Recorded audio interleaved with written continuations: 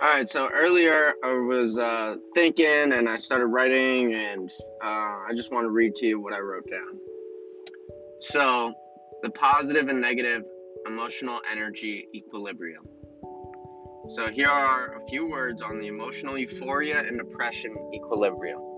The universe is very binary, it needs its opposite in everything.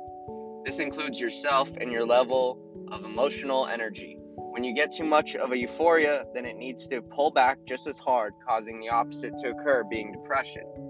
Taking drugs of any kind all come with a non-natural negative energy to occur later on, like when you drink alcohol and wake up the next day feeling like garbage.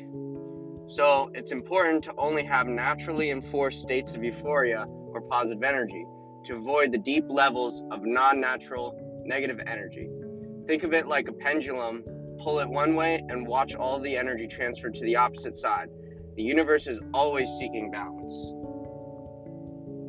Just want to leave you guys with that for the day.